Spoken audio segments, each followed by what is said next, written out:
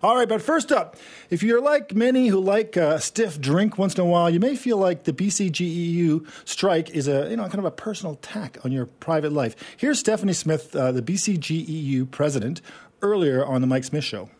Our members are exercising what is their constitutional right, protected under the Charter Rights of Freedoms, to withdraw their labor in support of bargaining. It is a last-ditch tool that we have been forced by government's decisions to exercise. And by their very nature, strikes are disruptive. And so for those who are being, impacted by that disruption, pick up the phone, call your MLA. We have a click-to-send tool on the BCGEU website. They can email, they can tweet at their MLAs. Because the most astonishing thing, it's now been a week today as of 3:30 this afternoon. It will be exactly 1 week that we've been on strike.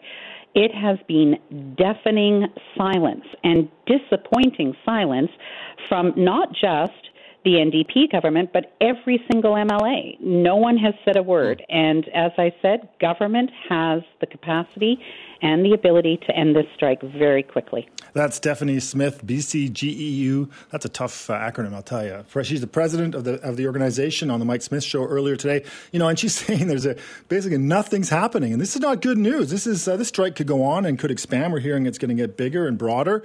But what impact is this strike having, positive and potentially negative?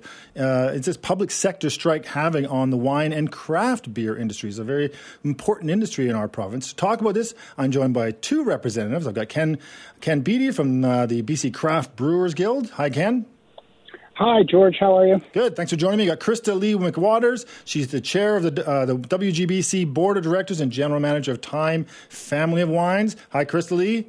Hi, George. Thanks for joining me as well. Look, this is, obviously this is not good news, and we're hearing this could go on for a while. And I first want to find out from each of you, because I think some people might be surprised. It might be good news, bad news. First off, Stephanie, how is it for you, Krista Lee, for your industry, for the wine industry? Obviously it's concerning if there's any disruption in service, but really for us, the biggest message is that we can continue to direct deliver to private liquor stores, to consumers. So we encourage everyone to, go online or visit your local winery, and we can still direct ship to you. So we're not out of wine. We can still get that to your door. We can also have the ability to ship directly to restaurants as well. So it's really, as always, our message continues to be the same, and support local wherever possible. So you can handle the potential volume, if it increases significantly for wine at the restaurants as well. We hope so. Yes, I think so. But, How much wine are we talking about? Do you know? Any idea how much wine that might have to be redirected direct to restaurants and to individuals? Well, that's a good question. Currently, as far as our market share through the government liquor stores, we generally sell about 25% of all BQA wines. So it's a substantial amount. Could be a big jump. Ken, for the craft beer industry, it could be a little bit different. I mean, obviously, I don't know if you have the same kind of structure as the wine industry. We don't, actually. We have a mixed structure. So our largest members go through the warehouse, and so the warehouse is not moving any product. Our small members, what they call spec listing, you're allowed to direct deliver. But the largest, the brands that most people see in the liquor stores are cut off completely. So this is really dire straits for us. Those, it looks nice and sunny, and you think there'd be a lot of people drinking beer, but it's really having an impact on our membership, to the point of, if this goes long, like even into next week, a number of our members are going to really have to cut back production, which will lay off workers. So it's a desperate time for sure. And is it mainly because you don't have your own individual distribution system set up like they do for the wine industry, which has a very, somewhat sophisticated? They've been doing it for a while. They've been marketing it for a while, but is it more complex? Why haven't you broadened that area in the years? Well, in the years, it's just that you go through the warehouse, the distribution, the government liquor store warehouse. If you're either kind of in it or you're out of it. So the members who are in it are either grandfathered or they brought in because they have the largest brands. So the government, literally, the LBB picks and chooses its biggest brands. It'll make the most amount of money and the most margin, which makes sense. That's retailing 101. Right. But the issue is that there's no backup system for those members. So they can't just all of a sudden find trucks and warehouses and people to deliver to the private stores. We do a great business at the private stores, and we do a great business at the hospitality trade. Yep. But so far this week, we haven't seen any lift. In fact, we've seen massive decreases. Wow. Crystal Lee, for the wine industry, while on the one hand you've got the distribution network, and there's been some progress in general, I would say, in liquor controls and liquor distribution and liquor, and how we've evolved a little bit in the last several years. But how are we evolved far enough as a province? Do you feel that we could move a bit faster in how we manage and sell and distribute our all alcohol? Yeah, absolutely. There's definitely room for improvement. We have come a long way over the past 30 years, but there still is lots of opportunity for increased efficiencies and a little less red tape in all of our industries. So, with the liquor basically controlled by the province, this is government controlling, how alcohol is distributed. And Alberta had a similar thing many years ago, but they got rid of it. They went fully private. Is that something that maybe BC should be looking at? I think as an industry, we've always sort of looked at that, but I don't think that's going to happen in British Columbia anytime soon. Why? I think the strength of the government system and of the BCGEU and the volume that is sold through the BC liquor stores. So the money they make, I imagine, is going to get rid of that cash cow. Exactly. Yeah, Ken, what do you? As a province, sorry, go ahead. we need that, right? As a province, we do need that revenue for sure. But taxation can come in different ways. They could tax direct to you, couldn't they? Yes, and they do. So they double tax. They make the revenue and they tax. So it'll be the revenue they'd lose from the markup. Is that how it works? Correct. Yes. Right. Ken, what do you think? Should we move towards a more private system, given the challenges your industry is facing, which are much more complex, especially related to distribution? And you've got what seems like, a monopoly controlled environment where they're telling us what we get to drink and what beer we'd like to have on the shelves. Should the province maybe go private? Yeah, I mean, there is definitely, for your viewers' interest, there is it's called the BTAP. It's a Business Technical Advisory Panel. It was set up 4 years ago. It's a cross-section of all manufacturers and retailers and hospitality trade in the liquor industry. And it reviewed, there's 24 recommendations, and certainly distribution is one of those recommendations. So we continue to work as an industry all together, collaboratively with the government to look at these sorts of things. And now, I mean, between COVID, the floods, supply chain issues, the lack of being able to move product around. When this labor dispute is settled, and let's hope they get together really quickly and start to talk, when this is settled, this is something that the industry has to go full bore on moving forward and really look at what can we do as an industry and with government to alleviate these problems, because we've had them for 3 years with COVID and the flooding. Yeah, and it's really hard on the industry. Totally, and we've heard from the wine industry on station here about the challenges, or the restaurant industry and how they're facing, or they're really worried because they've had a rough couple of years as well. So for you, Crystal Lee, just real quick, are you hopeful that things will get resolved? Are you sensing that they'll, we're not hearing that from the BCGEU, but. Oh, absolutely. We'd like to get this resolved. As Ken mentioned, we've just had our industry, as far as restaurants, our partners, our private liquor stores have been devastated through COVID. And as Ken mentioned, the floods, tourism is slower than normal as well. So, we would like this to be, one thing after the other. I know. When is this going to end? A break, right? All right, you guys. Thanks very much for joining me. George Affleck in for Jill Bennett, rocking there, Tim. Nice. Hope you're having a great day. This first story, I found this, came into my inbox, and I'm like, oh my God, seriously? Polio, monkeypox, Marburg virus, and other infectious diseases are surging around the globe. Apparently, There's not one thing driving this surge. A multi-layered perfect storm is what I've read has been brewing for some time. To discuss this and to take your calls is one and only Jason Tetro, a microbiologist and host of a super awesome science show. Hey, Jason. Hello Jason, there. Jason. Hello. Why? What is this? Why are we seeing, come on. We're just getting used to normal now. This is brutal. Yeah, well, let me just take you back to 1999, because I actually wrote a paper on this, what we're seeing today, back then. And we were looking at all the different societal trends that could lead to infectious disease spread. Yeah. And I mean, some of the things I'm sure you've probably heard about, like increased and faster travel, greater spillover from animals into humans, lack of vaccination. There was the antibiotic resistance, which of course everybody's forgotten about. It'll come out next year. Just let me know. Got it. Noted. But I mean, so 20 some odd years ago, we were already talking about this.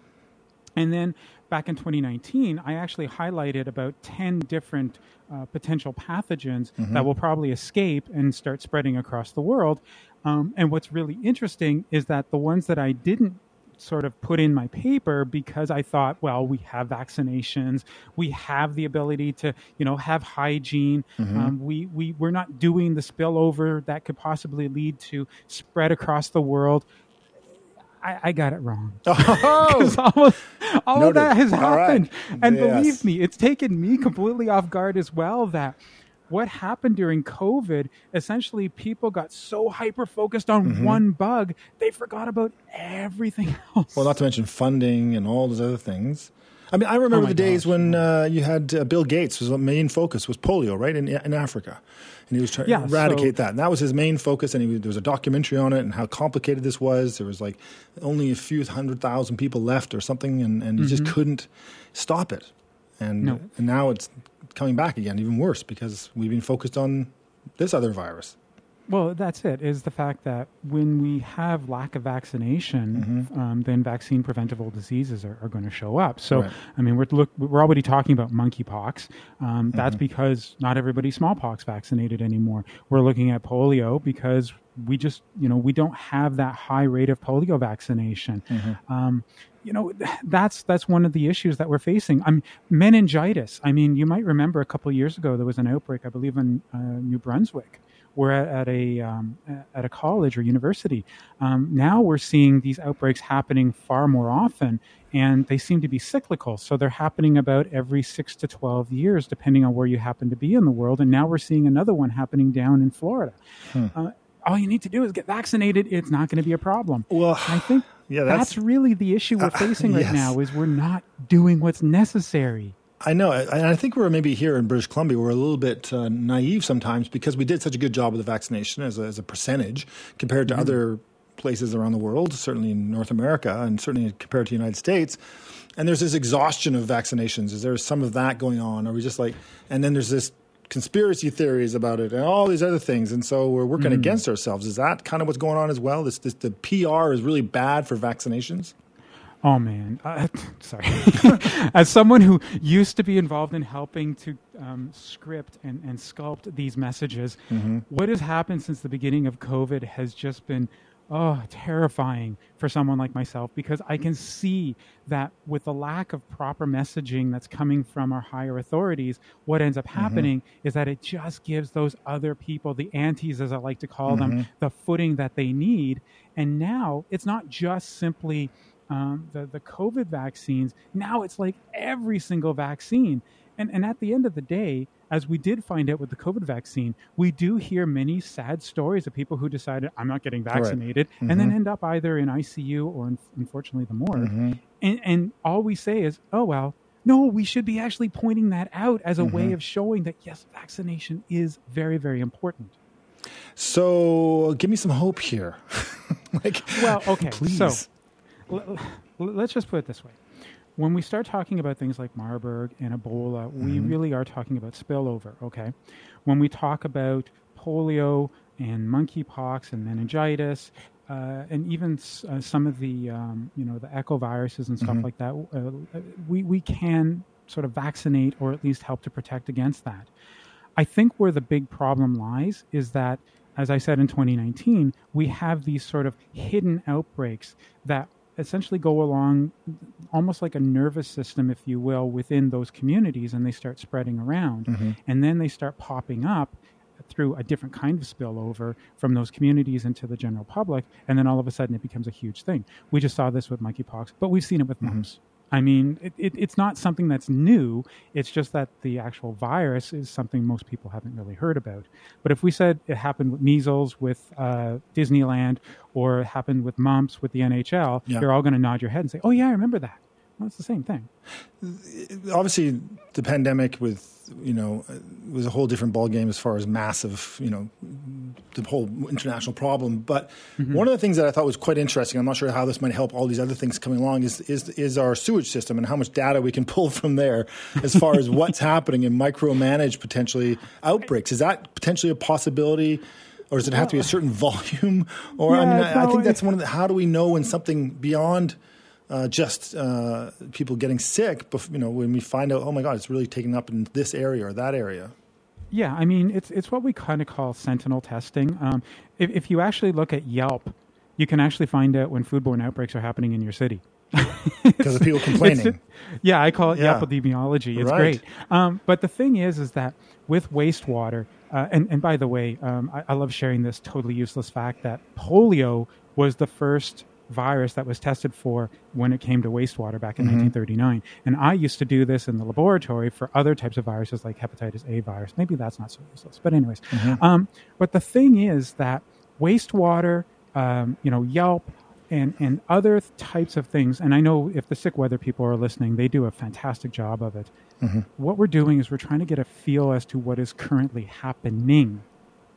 And that's a problem because then we're always playing catch up. Yep. We want to try and be ahead of it. And I know lots of people are going to say very, very bad things about a certain Dr. Bonnie Henry, but let me tell you something. She really, really, really tried to be ahead of COVID. And unfortunately, human nature beat the public health official. And that's the problem we all face, is that our human nature is just to go out, have a good time, do what we want. And, oh my goodness, what is this bump on me? Oh dear. Then we have to deal with it. Right. What she did do, I think what we did do in BC, was that we didn't politicize it too much. I think the parties came together. They let her tell the story for the most part. And I think that made it less stressful or less political for us in British Columbia, where we didn't have a politician trying to convince us, which is, And the thing is I personally know a few public health, like chiefs of public health, and they all have that same wish, right? But at the end of the day, you're still an employee of a particular government. And so it really comes down to how well the government is going to treat you. And that's why British Columbia, from my perspective, has done so well, because Dr. Henry had the full government support. George Affleck in for Jill today, and I hope you're doing well. And Jason Tetro, microbiologist and host of the super awesome Science Show, is my guest. And we're taking your calls. 604-280-9898 is the number. It's open. Lines are open right now. 604-280-9898, and we've got Alex from New Westminster. Alex, you got a question or you want to make a point? What's up? Yeah, thanks for taking my call. 2 quick points. One, I guess I was vaccinated for polio back in the 1960s. Do I need a booster? And also, I can't seem to get an answer from my neurologist. He says talk to the GP, but I have a brain aneurysm. I've had my first 2 COVID shots, and I'm wondering, and I got a blood clot on the second shot with AstraZeneca. I was wondering if it's safe for me to get a booster. Thank you. Thanks, Alex. Jason, two questions there. One is a good one that I'm confused too, as far as, I got a scar on my arm from when I got that shot when I was a kid. I can't remember which one it was. Well, that was smallpox. That was smallpox. Okay. Yeah. What do you think? Well, with polio, you have the series that you have as a child, and then you're protected pretty much for life, because polio doesn't mutate like something like COVID does. So yeah, you've got it. You should be very good. There shouldn't be any problems. Now, as for the other, brain aneurysm is something that is not microbiological. Right. So unfortunately, I really don't know what the potential risk would be. However, one of the things that we do know about vaccination is that it does raise inflammatory profiles, and that could potentially lead to a higher risk. This is why, for anyone who has any kind of secondary condition or what we call a comorbidity, this is a discussion that you really need to be having with your healthcare provider. Now, if they don't know, that can be sometimes difficult. But at the end of the day, that's also why we have the ABCs of protecting your airway, keeping to your bubbles, and knowing who your contacts are. Because if you can't get the vaccine, and I know lots of people who can't, then at least you can still stay safe. Well, it sounds like he had 2 vaccinations, and I'm surprised that it's not more clear to them what he should do. But it seems like the process already started for him, and it sounds frustrating. If you've already had 2 vaccinations, then that means that you're probably going to be very good against any kind of severe illness. Yeah. Now it's just really a matter of seeing whether or not the booster can help you. But this is not something that I can even comment on. Don't go there. An aneurysm is just not something I can talk about. The lines are open, 604-280-9898, 604-280-9898, talking to Jason Tetra. Hey, Jason, Fauci just retired, like right before the show. I think he announced he's done. He's out of there in the States. What are your thoughts? What will he go down in history? Your thoughts on that? Well, Tony was always HIV guy. And for me and other people who are experts on the show, such as Brian Conway, Jason Kinderluck, I mean, HIV is where we kind of all started. And so I would have really liked that to have been his legacy because he did such great things, along with Francis Collins, who also now is retired from NIH. The fact of the matter is he did his best under the circumstances he was under. And I know that he really became the fall guy for a lot of what was talking about. But at the end of the day, I hope people realize that he did more to help public health than any of the people who might consider him to be, along the same lines as the Bill Gates and the Soroses, et cetera, et cetera. That's not who Anthony Fauci was. Right. He was literally someone who truly cared about public health throughout his entire career. And you love the limelight, I know, Jason, but for most scientists, it's about solving problems. Oh, no. Don't get me wrong. The guy loved being on stage. That's true. All right, we got Fernando from Vancouver. Go ahead, Fernando. You got a question or a comment for Jason here? Yes, good day. Just a question. If I got my, my chickenpox shot when I was a young child, am I okay for catching chickenpox or even monkeypox now, or what do I need? Good question. Yeah, thanks for that. Because chickenpox is, I caught chickenpox, but now I can get something else as an adult. So chickenpox is actually not a pox virus. It's called the varicella zoster virus. It's called a chicken pox because it looks like pox, and nobody has changed it since. So if you are vaccinated against chickenpox, that's great. As you get older, you're going to want to get vaccinated against shingles as well because shingles is reactivated chickenpox. So that's the first thing. The second thing, monkeypox is an orthopox virus, which is like smallpox. So if you have that little thing on the side of your arm, like you were just talking about from that vaccination, then there's a good likelihood you're not going to get monkeypox. However, if you don't have that, like myself, because I'm too young, then ouch! Come on. Hey. I know, and I'm too old. I can get away with that. You can. But if you don't have that and you are in a at-risk community, then it is something that you may want to consider. Okay. But again, because we do have limited supplies at the moment, it's not something that the general public should be seeking. Right. This is something more that the communities within that neural network that I talked about in the previous segment should be looking for. Thanks, Fernando. Real quick, Dan from Vancouver, you got a question or a point? Hi, Jason. Yeah, I was born and raised here in Vancouver, born in 1960. I don't have that smallpox scar. My wife does, but she immigrated here in 1963 from South America. Yeah. Did I miss that? That's just because you don't have the scar doesn't mean you didn't get it, right, Jason? I don't know. Well, no. If you don't have the scar, then there's a good likelihood you probably didn't get it. And I mean, getting the smallpox vaccine, if you had been of a certain age, there was a massive campaign because we wanted to eradicate it. But there were places where people simply did not get the vaccine.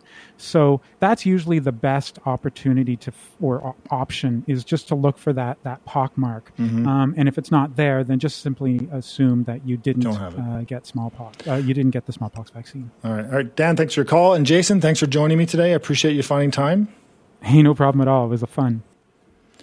Welcome back. Hour 2. George Affleck in for Jill. I hope you're doing well. Beautiful sunny August day. It's Monday. And I'm here all week and all next week filling in for Jill while she fills in for Simi. So I hope I can live up to the standards that Jill has here. Look, so we got an interesting show for you. Got a couple hours left here. Coming up in this hour, we're going to be talking about WestJet and their unwillingness, their pushback on paying compensation to passengers. And we're also going to talk about road taxes. Is it true? Is it happening? Is it going to be coming to Vancouver? One political party says so. Our guest will say, probably not. But first, David Eby's suggestion that drug users and those with mental health challenges be forced into involuntary care is being called uncompassionate and wrong by his challenger. Anjali Padarai is candidate for leader of the NDP and social justice activist, and she joins us now. Hello. Hi there. Thanks for joining me. Look, why is it? Why is this? Why are you saying this? That it's uncompassionate and wrong? Obviously, David's in there. He's been fighting the good fight, and now he's saying this. What's so uncompassionate and wrong about it? Oh, I think that David Eby has done really good work on the ground in this community over the past 10 years. But I think what is missing here is that there needs to be a total shift in the philosophy of social policy around this toxic drug crisis. Mm-hmm. It's not it's not about saving lives through robbing people of their agency. It's about saving lives through giving people agency, giving people choice. And the way that you give people choice is to invest in the services that allow them to make the choice for a better life, because nobody wants to be in the situation that so many drug users right now across the province are. And so the way to stop those overdoses and those crises from happening in the first place is through a safe, reliable, regulated drug supply. And that's something that we've been dancing around and refusing to invest in as a province for far too long. And it's exacerbating the crisis on the ground. But there are those, and in fact, you look to San Francisco, and there's a story that just came out today about this person who went undercover. And I think you hear these kind of stories in Vancouver, and they're down in these areas, and they're getting all the drugs they need and all this stuff, but nobody ever asks them, you need help. Or it almost tells them, look, we need to get you some help. You're clearly got some problems. And I think, is that what David Eby's saying? He's saying, we got to just deal with this problem. They're not getting the help from just getting the drugs. They need to be helped in an institutionalization situation, which is a dirty word, I know, but people, I would say that polling in Vancouver, and I'm sure David Eby's done it, is saying that's what people want. I don't think that that's what the community wants that's most effective by this crisis. Mm-hmm. We've heard very loud and clear since David Eby made those remarks that experts in the field do not think that that's a good idea. The studies have shown, the research has shown that involuntary care does not lead to better outcomes. It doesn't actually improve people's lives. It's a Band-Aid that robs people of dignity and of choice. What they do need, and what has been shown through evidence, is that community care is what gives people that pathway out of the life that they've gotten themselves into. And so we need to invest in community spaces, in spaces where people can come and have a safe space to be with other people and to talk about, actually imagine, remember what a better life could be like. Actually imagine some mm-hmm. pathways forward. And then we need employment opportunities. People mm-hmm. want to work. I'm hearing from folks on the streets that they want to work. They're like, do you know of any job opportunities? But we don't have programs for that. And so there's a whole host of public investments that can be made in community that offer people choices. It really does come down to choice. Well, I mean, but you've been down to the Downtown Eastside. There are, I don't know how many different organizations, mm-hmm. helping people down there. And there are mm-hmm. automatic dispensing machines for drugs. There's the safe injection sites, which Vancouver was a leader on. We mm-hmm. used to have this 4-pillar program, which is kind of what you're talking about, I think, where you need to provide all. You can't have a table with just 2 legs. It's a multitude of problems. But if you look at Vancouver, we seem to be bearing all the responsibility and all the focus is on us. terminals. And there's lots of support down there. You can go and get free groceries. You can get free drugs. You can get free furniture. I've been down there. I've gone in those spaces. It doesn't seem to. It seems to be making the problem worse, and maybe that's where David Eby is coming from. Yeah, and I hear where you're coming from, and I think one thing about this is that the devil's in the details, right? So when we have this idea that there are a lot of services and a lot of opportunities available to people, but actually in practice, those services are not adequate. It sort of fuels this prevailing attitude that these people want to live like this. People want to live in that situation, and that's simply not true. What we know from Safe Supply, which is a federally funded program, is that it's a woefully inadequately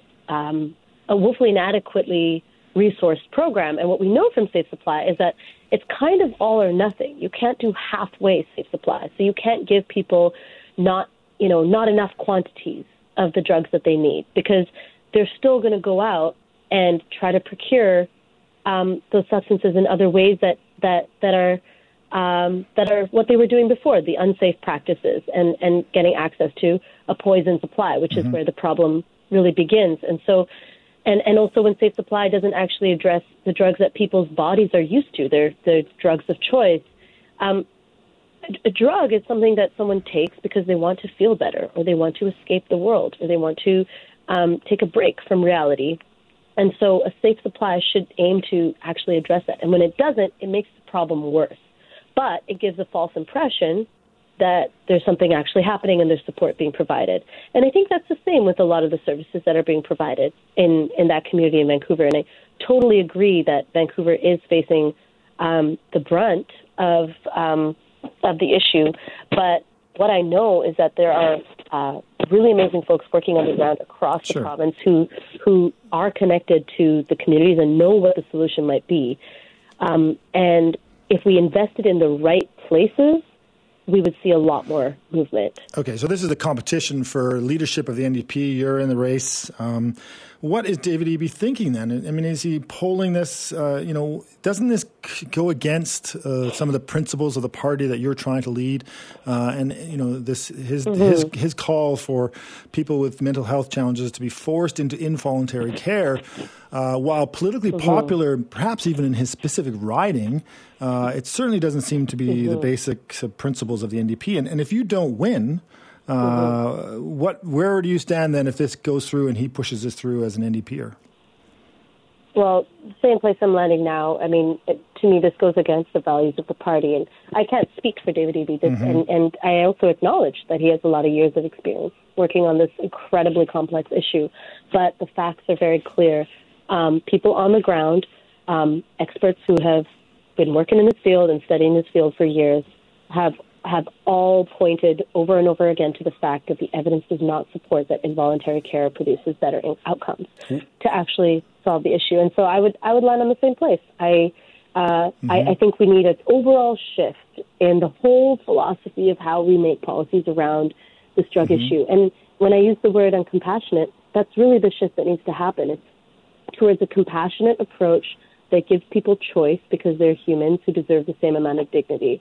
And I know there's a lot of stigma around this issue where we assume that people don't want to make their lives better. And I think that assumption is something that we really need to tackle because everybody wants to make their lives better. Everybody wants a good life. And we just need to trust and believe that. Okay, I'll let you go, and I appreciate you finding time today. Thank you. Appreciate it. Welcome back. George Affleck in for Jill today. Now, last week, WestJet filed a motion to the Federal Court of Appeal, the FCA, asking it to hear its appeal of a recent ruling by the Canadian Transportation Agency. WestJet doesn't want to compensate a traveler after their flight was cancelled due to lack of staff. The case could significantly impact Canadians' rights to be compensated for recent air travel issues and delays due to, pretty well-documented airline staff shortages. Joining us now is Gabor Lukash. He's the president of the Air Passenger Rights. Hey, Dr. Gabor. Dr. Good Lukash. Afternoon. Good afternoon. Thanks for joining me. Okay, this is obviously this could be precedent setting. Why is this important? This case. Well, WestJet has been refusing claims for compensation owed to passengers under the APPR, and they have been making this bogus excuse that somehow staffing shortage is not their problem. They have been claiming, in some cases I've seen in our Facebook group, even claiming staffing shortage outside of their control or within their control, but safety issue. And the Canadian Transportation Agency, which in my view is very airline friendly, for once did the right thing and came down the side of the passenger and saying, look, it is your business decision. You decide how you staff your flights. So be a grown man, be a grown person, take responsibility for it. And of course, they are very unhappy about it. This is really the background to this. They would really hate to have to pay passengers the compensation which is lawfully owed to passengers. And now they're trying to convince the Federal Court of Appeal that the Canadian Transportation Agency made some kind of error, arguing that it's really the passenger that should somehow prove the negative that it wasn't within the carrier's control. It was within the carrier's control. It wasn't that somehow if they don't have enough staff, that is not something outside their control as a reason, which is somewhat absurd. Normally in litigation, it's whoever claims something has to prove it, and because they are really they're blaming international, the whole COVID and international crisis, and that's not our fault, kind of thing. Actually, it's unclear in what they're saying. They're just talking about staff shortage. So the chances, without having details, though, how do they potentially win that? I mean, it seems like that would be a stretch. It's one of the problems is what happens. Who's going to defend the case? I don't know whether the passenger has the resources, the ability to have a legal team there to defend. The Canadian Transportation Agency might step in, but they are really airline friendly, and they as we see quite often when the government is involved, they put up a defense that is really not just kind of like a show for show, and I'm troubled by the appearance. I really want to see how much of a defense the Canadian Transportation Agency is going to put up here if the passenger is not responding, because I think that this would be one of those cases where the Canadian Transportation Agency, if the passenger is not responding, should already be defending at the leave stage. It's an unusual move, but somebody should be defending on behalf of the passenger. Or on behalf of the public, the agency is just being representing the public. But if there is nobody showing up for the passenger because, for example, they don't have the resources to fight. Yeah, sure, money, time. Then somebody has to, and that's really concerning. Kind of, yes, it is one case, but it affects so many other people. So, I mean, right now, what is at stake now at this stage is whether the court will even hear the case. If the court agrees to hear the case, then perhaps some organizations may seek leave to intervene. They may want to say, hey, perhaps because if the passenger is not involved at all or not defending, looking at the big picture, then someone may want to come there and say, I want to speak to address the public interest here and defend the case. What really concerns me is that even though the Canadian Transportation Agency's decision is binding and it's good law and everything until it gets overturned, I often see situations like this being used as an excuse for not enforcing the law. Oh, well, it's before the court, so we are going to kind of hold back on it. And that's not how enforcement should go. Like, if there is, say, a challenge to some laws, whether it was at some point possession Supreme Court or whatever, Yeah. Just because something is being challenged before a court doesn't mean that the enforcement body should not continue enforcing it. Sure. And lack of enforcement has been the biggest problem with the federal government. Passengers' rights are not being enforced, period. Because the rules are quite clear for airlines and what they're supposed to compensate. I mean, every country has their own rules. Europe has its own rules. If this happens and this happens in this many hours, you get this much money. It's already set. They should just follow the rules, right?